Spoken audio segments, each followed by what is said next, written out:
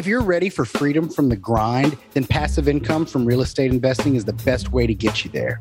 If you don't know where to start or what to do next, then the Rent Roll Radio Show is the best place to get you there. Join us while we discuss the best practices, strategies, and mindset you'll need and give you actionable content to get you from where you are to where you want to be. Hey, Rent Roll Radio listeners, welcome back to the show. As always, I'm your host, Sterling Chapman. Today, we are joined by a special guest that I'm really excited to have on. I've been begging him to come on my show for a couple years now, but he's too busy selling all of my flip houses to break away and get on camera. So, Leo Desselle from Pennant Real Estate, welcome to the show, and thank you so much for joining us. Thank you for having me. So for our listeners' benefit, Leo is the owner of Pennant Real Estate. He is he was that the number one real estate agent in Baton Rouge last year? Yeah, pretty much. We've known each other for years. We were in a business networking group before I ever was even involved in real estate. He was the first real estate agent I'd ever worked with, and now he is a major integral part of my flipping business. So from the front end to where he gives me the ARVs and tells me whether or not I should buy the deal, to the back end where he stages it, sells it, makes it pretty, he definitely goes a step above the rest and goes early and often to do inspections and really coordinate a lot. So really appreciate everything you do, Leo, and thank you so much for joining us.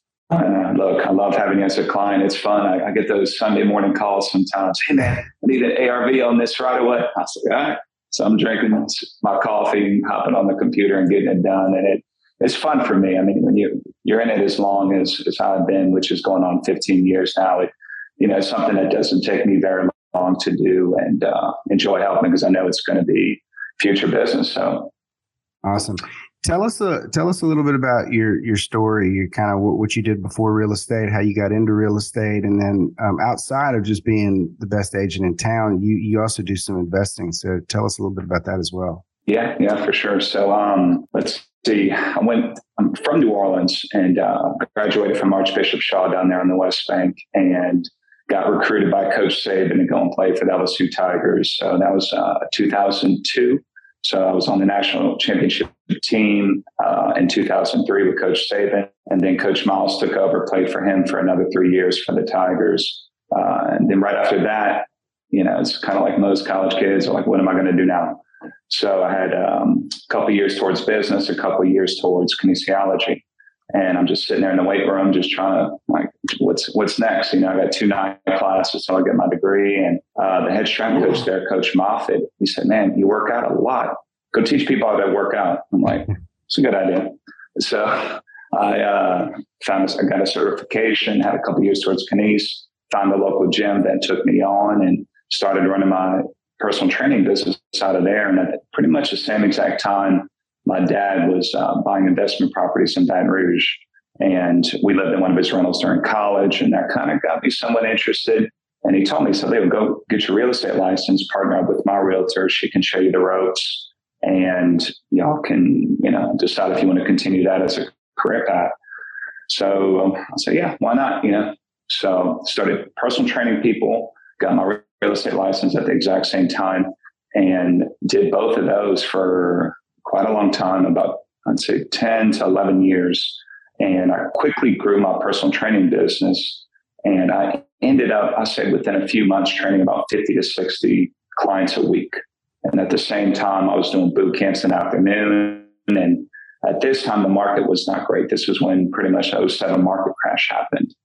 And I really honestly didn't even know what was going on, to tell you the truth. I joined a big brokerage. I'd go there as often as I could. They were showing me a little bit, but the person that I attached with early on, which was my dad's realtor, showed me way more than, what I would say the big brokerage did. And just having those hands-on training from her and being able to call her early on to get a lot of the questions that I had answered helped tremendously. So at the scene, I'm kind of like Superman in the bathroom. I'm sitting there answering phones in the bathroom while my clients waiting on me, going back and forth, changing clothes to go show houses, and just hustle. Pretty much rose with the market, from 2007 when everything crashed, it was just a slow climb from there.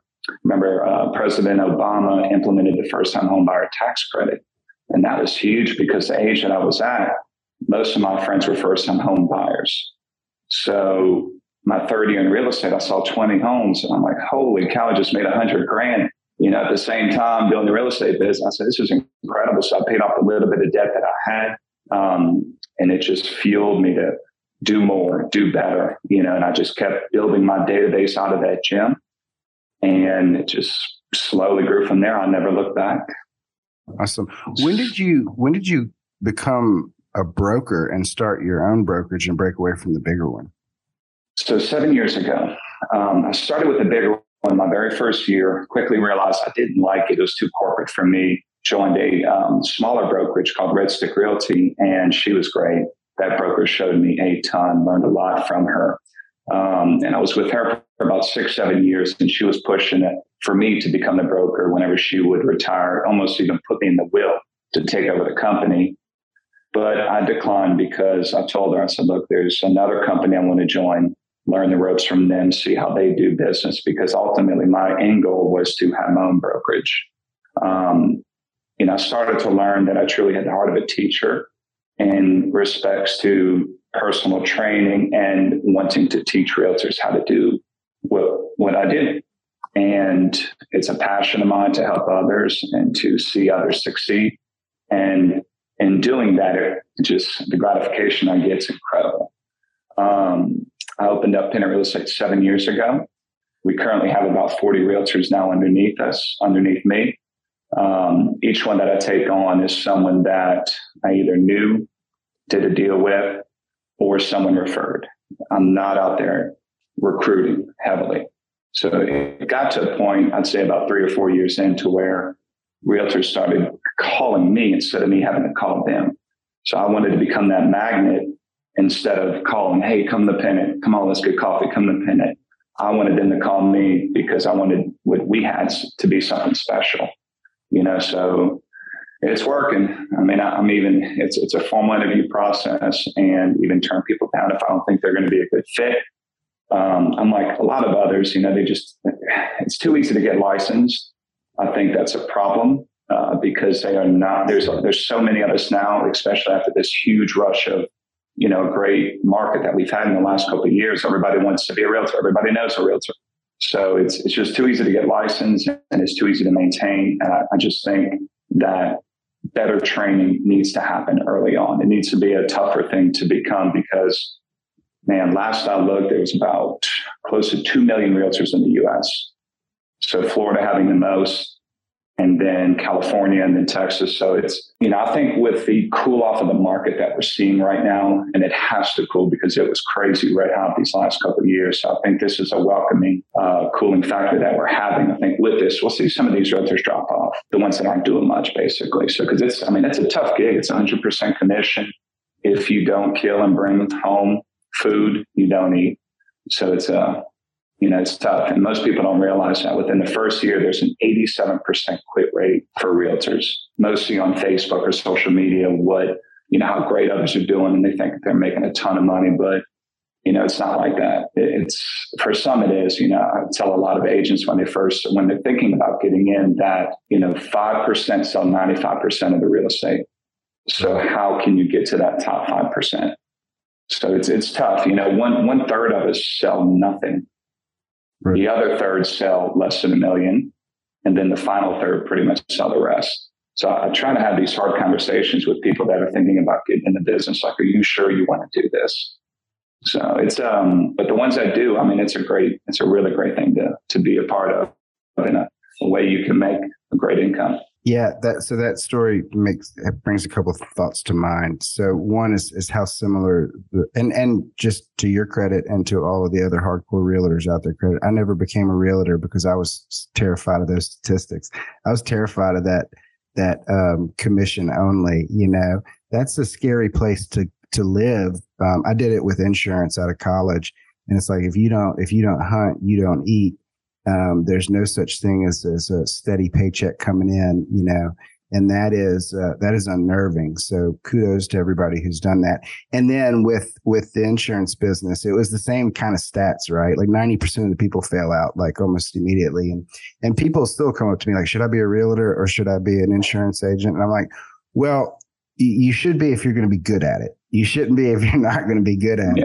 Right. You take a lot of people, like if you were going to suck at this corporate job or if you were going to suck at this, you're probably going to suck at that too. It's the same like discipline and driving forces, you know what I mean, that make you successful across, any different industry.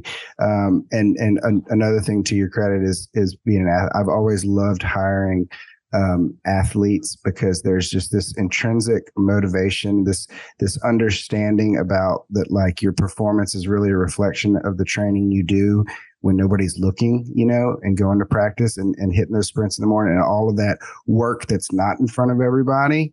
I think that's lost a lot of times in today's workplace, but athletes truly understand that like your performance at the game is really just a reflection of all the hours you put in when no one was looking. That's exactly right. 100% agree. Tell us a little bit about your investing history. So, as I said before, my dad was not a huge investor. He lived in New Orleans, but he loved buying properties near the campus, near LSU. And he got in before Hurricane Katrina. So that was huge because if you're from this area, when Katrina hit New Orleans, pretty much half of New Orleans moved up to Baton Rouge. So the market went crazy in Baton Rouge, and everybody was doubling their prices on their homes. So he had a lot of residential single-family homes around the Baton Rouge area, and he sold probably 2/3 of his inventory and doubled his money within a week. So it was quite crazy when that happened. I know it's just natural disasters, events like that. Very unfortunate, but of course, there's always, light at the end of that tunnel for others. So that kind of got me interested in what he did and what he was doing. And so I picked his brain a lot about it. I did believe that buying near campus is a good thing, especially for rentals, because they stay rented and the values always go up. LSU, I don't think it's going away for, ever. So as soon as I graduated, it's a funny story. Around 2007, the market pretty much was starting to tank. Well, I went to Chase Bank. I said, hey, I want to buy my first rental property. And they go, okay, let me check your credit score. And I said, look, I don't have one. I'm fresh out of college. I haven't worked anywhere. I'm a personal trainer, running my own business out of there, not a W-2 employee, just 1099. And they go, okay, well, not a problem. What do you want to buy? And showing them, and I said, it's a $100,000 rental property. Just north of campus. And he goes, okay. He said, just come to the table with 5,000. I got to bring this 5% down. And I said, okay. I said, well, look, I don't have $5,000. And I said, I got a credit card. They go, okay, yeah, see if you can get a Visa credit card check, bring that to closing. It'll be a little bit more with closing costs. So I'll tell you the final numbers. It ended up being like 8,000 I had to bring to the table. On a Visa credit card check is how I bought this property. And that included the down payment and closing costs. So that was old school, no doc loan that allowed that kind. And all they needed was my college degree. That's how they approved me. It was incredible. So I said, no, years later, I'm thinking about it. I'm like, well, no wonder the market crashed. Look what they were doing. They were giving these loans away to anybody with a heartbeat. And it just blew my mind. So that's how I bought my first rental property. And $100,000 property, my monthly note was around $600-700. Interest rate was like 6 or 7% at that time, which was good at the time. And monthly income on it, rental, I think I was making $1,000. So I was averaging $300 to $400 on profit for that property, which I thought was fine, and kind of the number I stuck to. And after that, they tightened up big time on how to get a mortgage. Basically, all the rules changed because of what they were doing before. So a couple of years go by, I was making great income at the gym and selling houses. And being a 1099 self-employed person, you need 2 good years of income, according to the banks. So after 2 years of having a solid income, they approved me for a loan. I bought 2 more. I had to put the 20% down as a typical investment loan. And so I ended up with 3 right away. But it was, I found myself buying these older homes and I was chasing people down, trying to collect their rent for. And I was not handy at the time. Fresh out of college, all I knew how to do was play football, work out, and sell houses. So, these repairs were coming up, and it was eating up the income when AC went down. I mean, that's $3,000-$4,000. It was taken away of profit for, quite a few months. And I just, I was like, I got to switch. I'm not that type of investor of buying older properties that needed a lot of repairs consistently. And I was, chasing down waitresses at Buffalo Wild Wings that owed rent. Like, where's the rent? And so I said, I don't have time for that. Basically, I got a goal.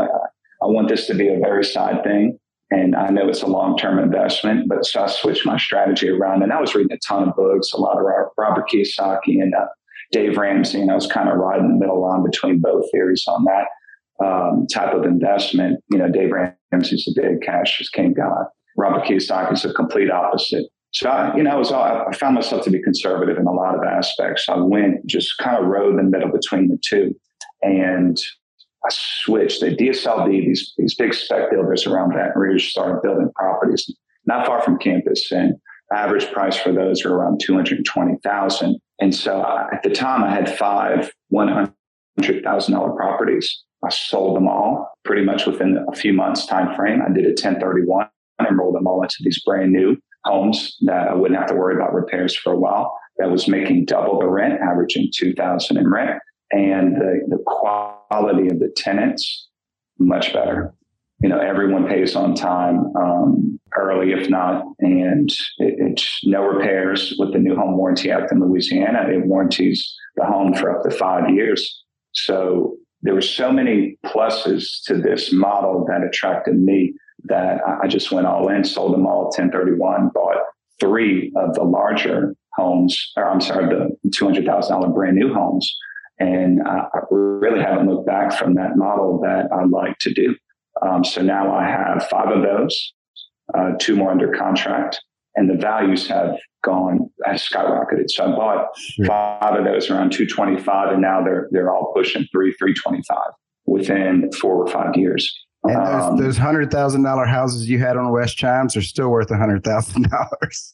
Yes. So I bought them for that. And you're right. I sold them for exactly that. And I probably broke even after a lot of headaches, but better than a loss, I like to say. And I was able to use that money that I started to put the 20% down. It kind of was like a savings for me, a savings checking account, I should say, where, saving, rolled it all over tax-free into these larger ones. And so now they're each profiting on top of my note, average $1,000 a piece. So I got 5 of them making $1,000 each on top of everything. Plus the equity is consistently rising with these homes.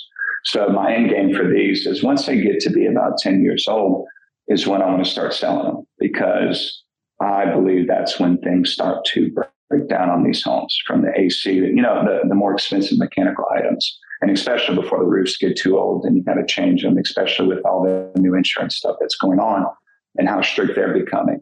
So I want to do another 1031 and roll them into, I would say, $300,000 purchases, or $350, I would say, rentals, because everything has gone up. The 200 then is now 300 now. But I want to get the brand new ones again, and that are able to charge 2,800 at rent. Nice. So at what price point do you think it becomes like flip-flopped for making sense, right? Like you can't just keep exchanging it up, right? A $500,000 house is not going to cash flow. I mean, or maybe it could. We've had this discussion plenty of times, and I love your strategy. I wasn't making, when you started putting 20% down on $200,000 and $300,000 houses.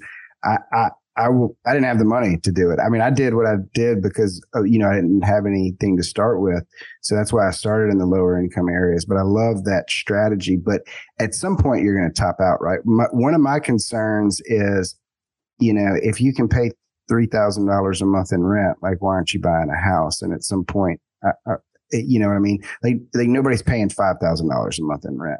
So like, what is your price to rent ratio that you feel comfortable with? And is it evolving over time? So with everything that happened with COVID, everything has gone up. Inflation, rents, cost to buy a home. So the 2 new ones that I currently have under contract are about $315, both of them. But the rent I'm getting now on an older home that's pretty much the same, not older, I would say 4 years old. I'm up to $2,800 now in rent that 3 college girls are paying. So they're dividing that rent up by 3. The parents are like, okay, that's perfectly fine. So because they're comparing to what they would pay for a college dorm, which is almost $1,000 for a 1-bedroom right now around LSU. And that's if it's furnished or not. So I'm keeping a close eye on what LSU is doing and comparing it to what they can get living in a single family detached home, not having to share showers and all that like a dorm room would. So parents are very high standards for their children right now. And they really like these brand new, granite countertop, 12-foot ceiling homes that are detached because it's more of a safety thing. They have a garage they can pull into, park, go inside. In COVID too, like that was something that pushed them really hard into the detached single family homes because they didn't want their kids getting sick and being around hundreds of other people in the dorm. So there's a lot of pluses that happen. Plus, if they have a pet, you got a yard compared to these apartment complexes that might have a little pet area that they can go play in. They have a yard. So they're paying premiums for the things that I just mentioned in regard to these single family detached homes. So these builders can't build them fast enough. I mean, there's a solid demand for these homes. Everything around campus is old, and they're apartment complexes. So they're willing to drive a few miles away from campus to where these builders are building these homes now. I guess to answer your question, that 315 range depends on the interest rate too. So with where they are now, around 5%. And whenever you buy a rental, it's going to be more. It's usually tack on a whole nother percent on top of that. So around 6% for an investment property. If I'm making 700-800 plus, I'm happy on these properties because I know they're going to appreciate. Our inventory is way too low for single family detached homes around campus and in general, but especially around campus. So I really feel that getting into these neighborhoods early on, because I know what they do, they increase the prices as they sell out in the different phases. So you get an immediate bump in equity within the first, I would say, year, because usually it takes about a year to sell at phase 1 and then start phase 2. And what they do is just keep bumping up the prices as they see the demand. And I know a lot that's coming around this area. Baton Rouge is still very underdeveloped. So I have a strong feeling that the equity in these homes are going to continue to rise a lot. So I think that as long as you're making 700 plus on top of the mortgage, I think that's a huge benefit. And one other thing I didn't mention, a big benefit about going new, is the insurance on these homes. Whenever you quote out insurance on an older home with an older roof, electrical is the original, you may have asbestos siding, it goes through the roof. And especially with the past couple hurricanes and years we've had, everything has doubled. And so the insurance on a brand new home is incredible.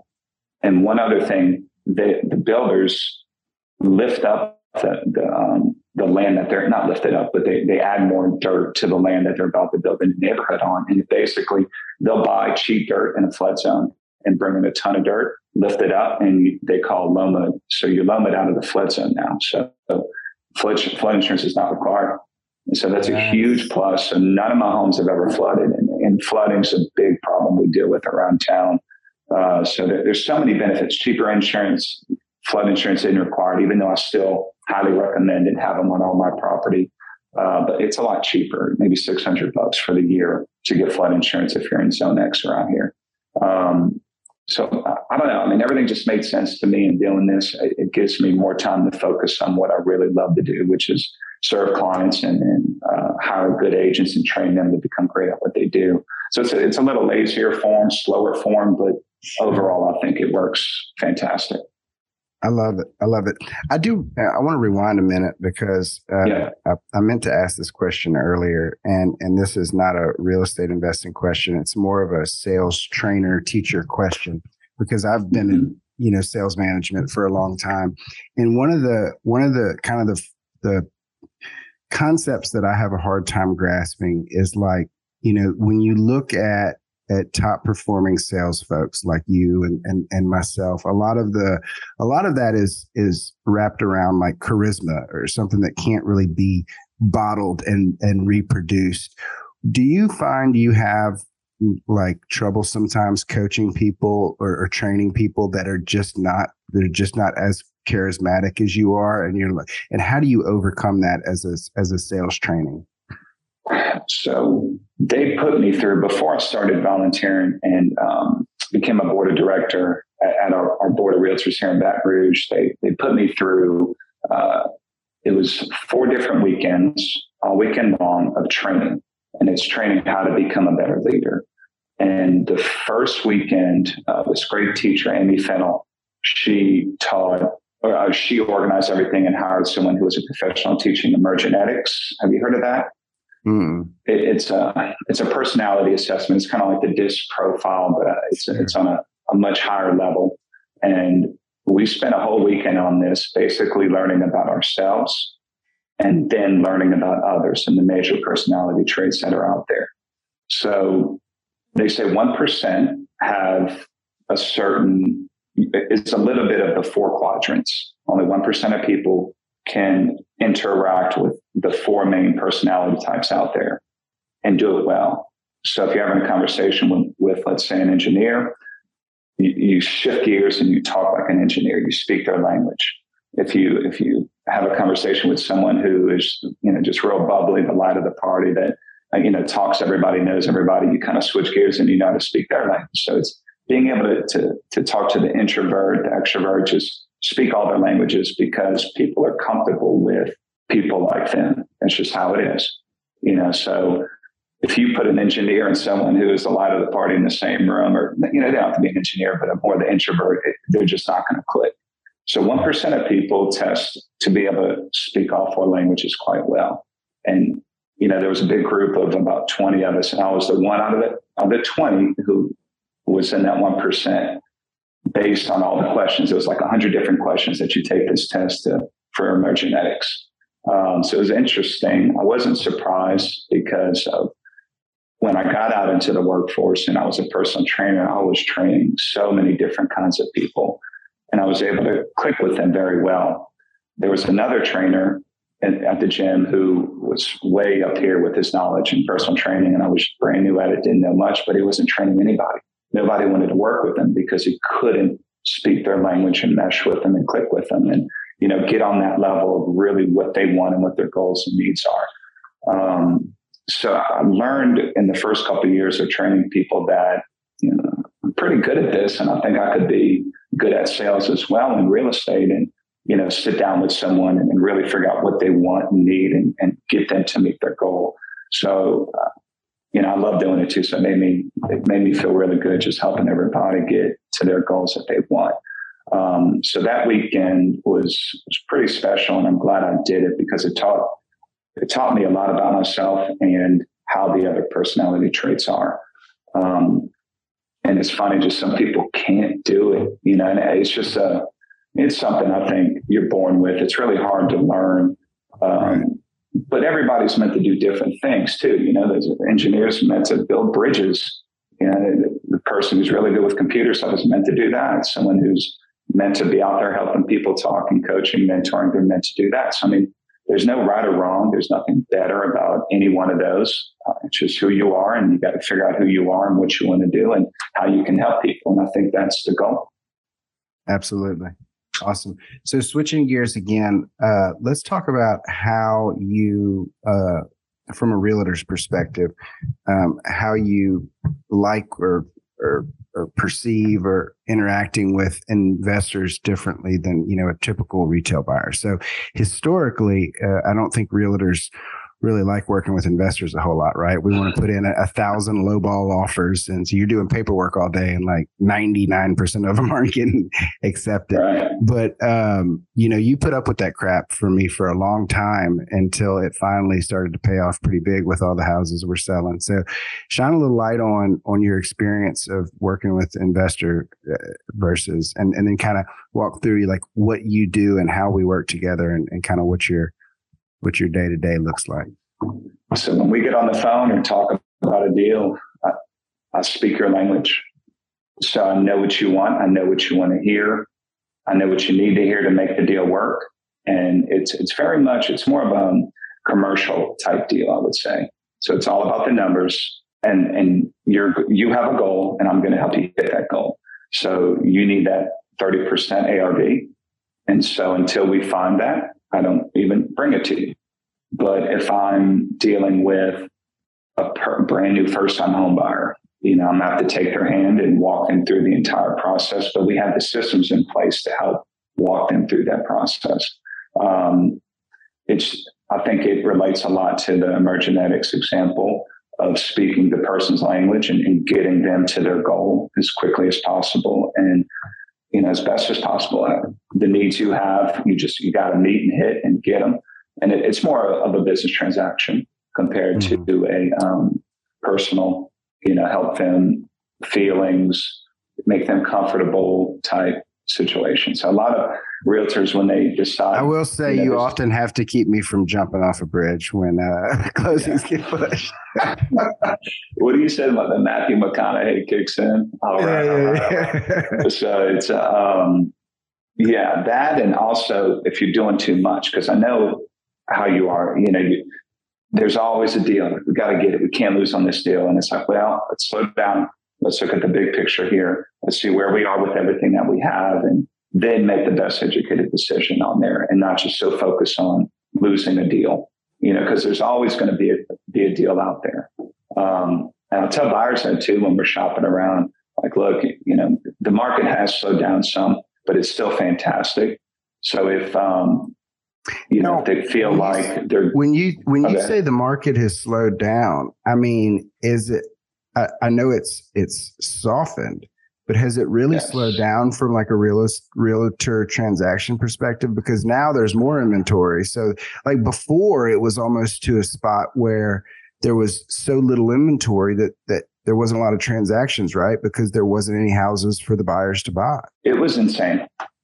It really was. If you can get a listing that was the goal that on that side of the rainbow. Like if you can get a listing, that's where it was at. So I was very happy that we formed the relationship that we have, because we were bringing listings to market and we were selling them very fast. It was very difficult to get anybody to sell because, a couple of years ago, they locked in at a 2.25 interest rate. So why would we sell? Plus, where are we going to go? So I kept hearing that over and over and over from people. And you can't blame them. They're locked in at 2.25 for 30 years and they have nowhere to go. So why would I sell?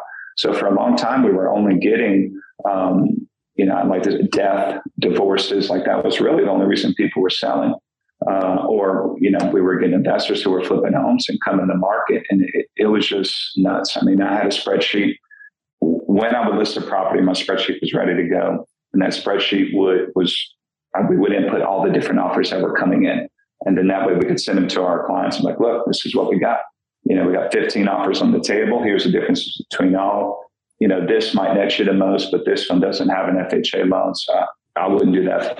So it's just more risk. So it's kind of like you get to pick and choose based on everything. And so it's softened and it needed to soften. So I say slow just because, compared to what it was, it's absolutely insane. But it's still fantastic. I mean, we're still in a very much a seller's market where, I may not get you 10 offers on day one, but I'll get you one within 10 days type thing, which is still incredible. Because before, it was taking average 30 plus days on market to sell a home overall. Mm-hmm. So it's still an excellent time to sell. The interest rates are pretty much what they were in 2019. And people just forget, they have amnesia. I don't know what's going on, but it's that sticker shock going from 2.25 to 5. And 5 is pretty much what it was a few years ago before COVID. So we're kind of back to normal with that. But it's just that sticker shock, and people need to, if they need to move, it's hard for them to let go of that 2.25 rate. Yeah. So just from my perspective, what it's like to work with it. Because a lot of people ask me, like, well, why aren't you a real estate? And I made a reel about this the other day. Why I'm not a real estate agent. And I encourage, if you want to be it's a great career if you want to go sell real estate. But I always say, like, don't go get a real estate license just because you want to save some money on selling your house, because it's like managing properties or doing the work yourself. It's just going to bog you down. Like you want to be a CEO, and And like, if you do a ton of stuff, like I could, if I wouldn't get my real estate license and sold my own houses, I mean, probably I wouldn't do as good of a job, right? Because that's not like my main function. So I would do the job like poorer than you. It would take me longer to sell them. I would get irritated all the time. And I mean, there's a ton of cost savings there, right? Yeah. Like I don't know the math of how much you make, but I mean, it's got to be in the high, pretty significant. I mean, it's very much a person's, normal salary, which you would make off of selling all these houses in a year. And so it's like, well, why don't you go get it yourself? But like the amount of time you save me, when I get a house, and even, most of the houses I buy, you've sent me a handful of houses that I bought, but most of the houses I buy, like, you don't even get paid on that transaction. Right? I buy them from a wholesaler, but I still call you, I mean, 20 times a week for give me the ARV of this. I used to get them off of Zillow and some PropStream and some of the other apps, but like those become less and less reliable. And I think some of them have like really stopped providing real-time data.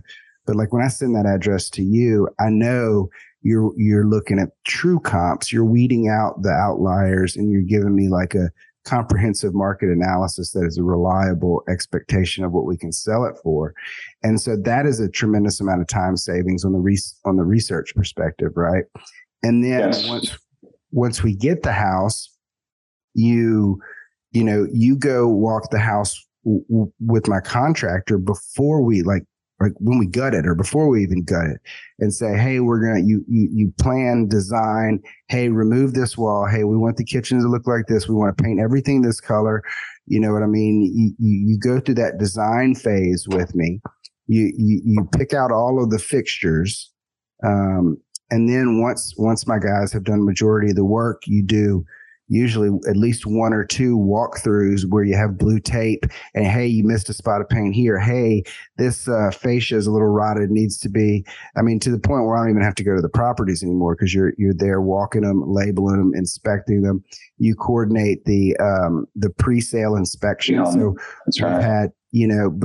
We've had a couple sales fall out a contract because we didn't catch things beforehand. And so now, you have a full inspection report drawn up. You coordinate that. You coordinate the lawn maintenance. You coordinate the photographer. You have the house staged. You list it.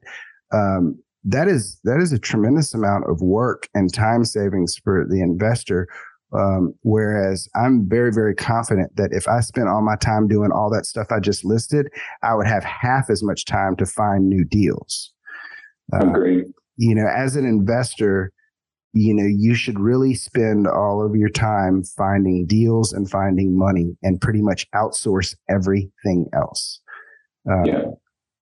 So, and that has been my focus, is to how can I remove everything from my plate except for sourcing money and sourcing deals. And then you've been one of the biggest members of that team to make, what are we doing? 20 houses this year? Yeah. I think we've already sold 6. That's the goal. We've already sold 6 and we have 11 more in the works. So, I mean, it's very realistic. We'll at least get, 3 more. So 3 are pending, and we're working on a bunch more right now, just trying to get through some of the permitting and things that come up throughout the process. Huh? Yeah. But man, it's crucial to stay in your lane. And I think that's for any industry. I'm not trying to be the closing attorney or the insurance person. I have good people that on my power team is what I call it, that whenever I have questions, I know who to call or who to send the business to. If there's a certain type of buyer, I know who to send them to as far as the handful of lenders that I like to use. So staying in your lane is crucial. There's a really good book that I'm almost done with called Who, Not How. So it's finding basically who to hire. It's Dan Sullivan. Dan Sullivan. I don't know why. Dan Sullivan. So Who, Not How. And it's incredible. It's eye-opening. He gives a ton of good examples throughout the book about stories that really stress the importance of finding the right people to do what you can probably do, but shouldn't be doing. I'm not going to hang Christmas lights on my roof in the middle of, right when it's starting to get cold, and I'm just not doing it. So I'm going to hire somebody to do that. I don't want to fall off the roof and bust my head because my family needs me and a lot of other people are relying on me. This comes up with, my dad is old school, right? And in old school world, a man cuts his own lawn, you know what I mean? Yeah. And so he just looks at me like, what the hell is wrong with you? You lazy millennial, you don't want to cut your own lawn. I'm like, dude, look at how much I make an hour, and then look at how much an hour I can pay somebody to do it. It makes zero sense for me to cut my own lawn. Right. You know what I mean? That's right. It's true. And I mean, it takes to be excellent at what you do. It takes a long time. And I mean, once I tell a new realtor, I said, look, once you get about 5 notches on your belt, 5 sales, you kind of get it. But until you get 1,000 deals sold, you're going to really understand it. The deal can deviate in so many houses. Do you know how many houses you've sold? I knew that question was coming when I said it. I don't. It's a bunch. Dude, I would have I would have it written on my wall. I would update it every time I sold a house. I need to do it. So I'm very good at yearly tracking and to hit my goal. But looking back at the total big picture of what I've done, I just don't have it yet. I'll look and text you. And a lot of deals weren't even put on MLS. Some of these new construction ones aren't even listed. But it's quite a lot. I mean, I've been averaging 60 home sales a year. So a little over 1 a week for, I don't know, 15. So at least I would say 10 years, the past 10 years. Yeah. So it's been good. I mean, ever since, like I said, Obama in my 3rd year implemented that first time homebuyer tax credit to try to stimulate the housing market. I sold 20, and from there, I never looked back because, I knew I was good at it. I loved to do it. And it was something that, okay, how can I make this better? And so I hired an admin to help out, to take care of all the paperwork. And now I have an admin and a marketer. And now I have 30, 40 other realtors that are part of the Pinnacle Real Estate team that, they're all self-employed and selling on their own, but I'm the one coaching, helping, mentoring, taking the calls to help them through the deal. But, and I teach them to, get that power team, get that incredible inspector, get that great title company that you're going to use, get a handful of lenders that can help every buyer depending on the type of loan and situation they're in. And that way, when they come aboard, you know exactly who to send them to that's on your team to take care of their role. And then as soon as they're done and they're pre-approved, then, okay, let's go find a house. We go find a house. Okay, let's get the inspector. Then I highly recommend to get that home inspected. Okay, let's call this insurance person. They're excellent. Okay, are you good with closing with this title company? Because I know they're going to do a great job on the research on the title and not keep us there for 3 hours and telling us stories. Let's get this property sold and be efficient about the process. And okay, if you need help with what colors to pick, my wife is excellent at that. So she can help you design the home after if you need it. So she's the one that helps us with a lot of your homes when it comes to colors and the current trends, because things are changing all the time. Yeah, so, I was joking the other day that your wife is quicker to spend my money than my wife is. She'll come in, knock out this wall. Let's put some gold fixtures right here. And I'm like, I know.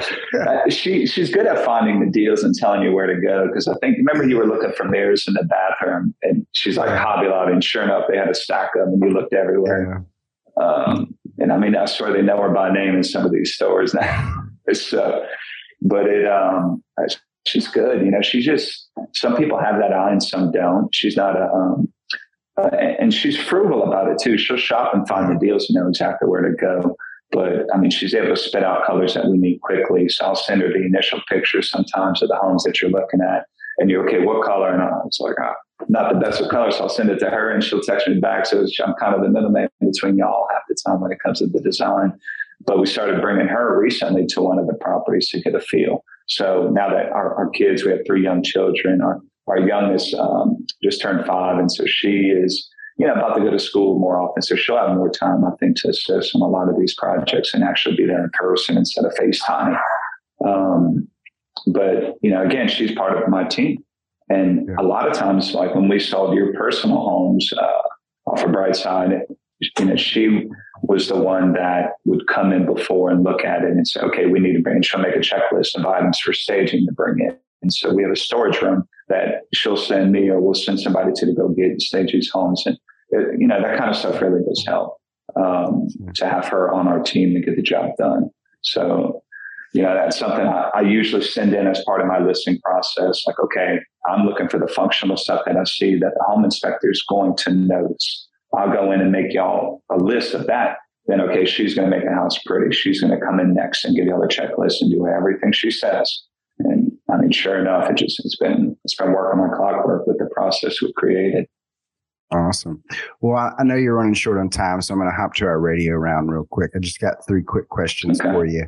First one is, what's your favorite book? So I really am leaning heavily on Who, Not How right now. And so I think that someone just recommended it to me. I got another little business project going, and they mentioned it to me, and I've been hooked on it. And it's really opened up my eyes to a lot of things where we try to do too much and not stay in our lane. And it's helping me focus on what I'm really good at and finding the right people to do the other things. Absolutely. So what's your favorite quote? So it's funny. So we've had these mugs made, these coffee mugs, and it's nice and big and fit. And it's right here. So you did not wake up to be mediocre. Love it.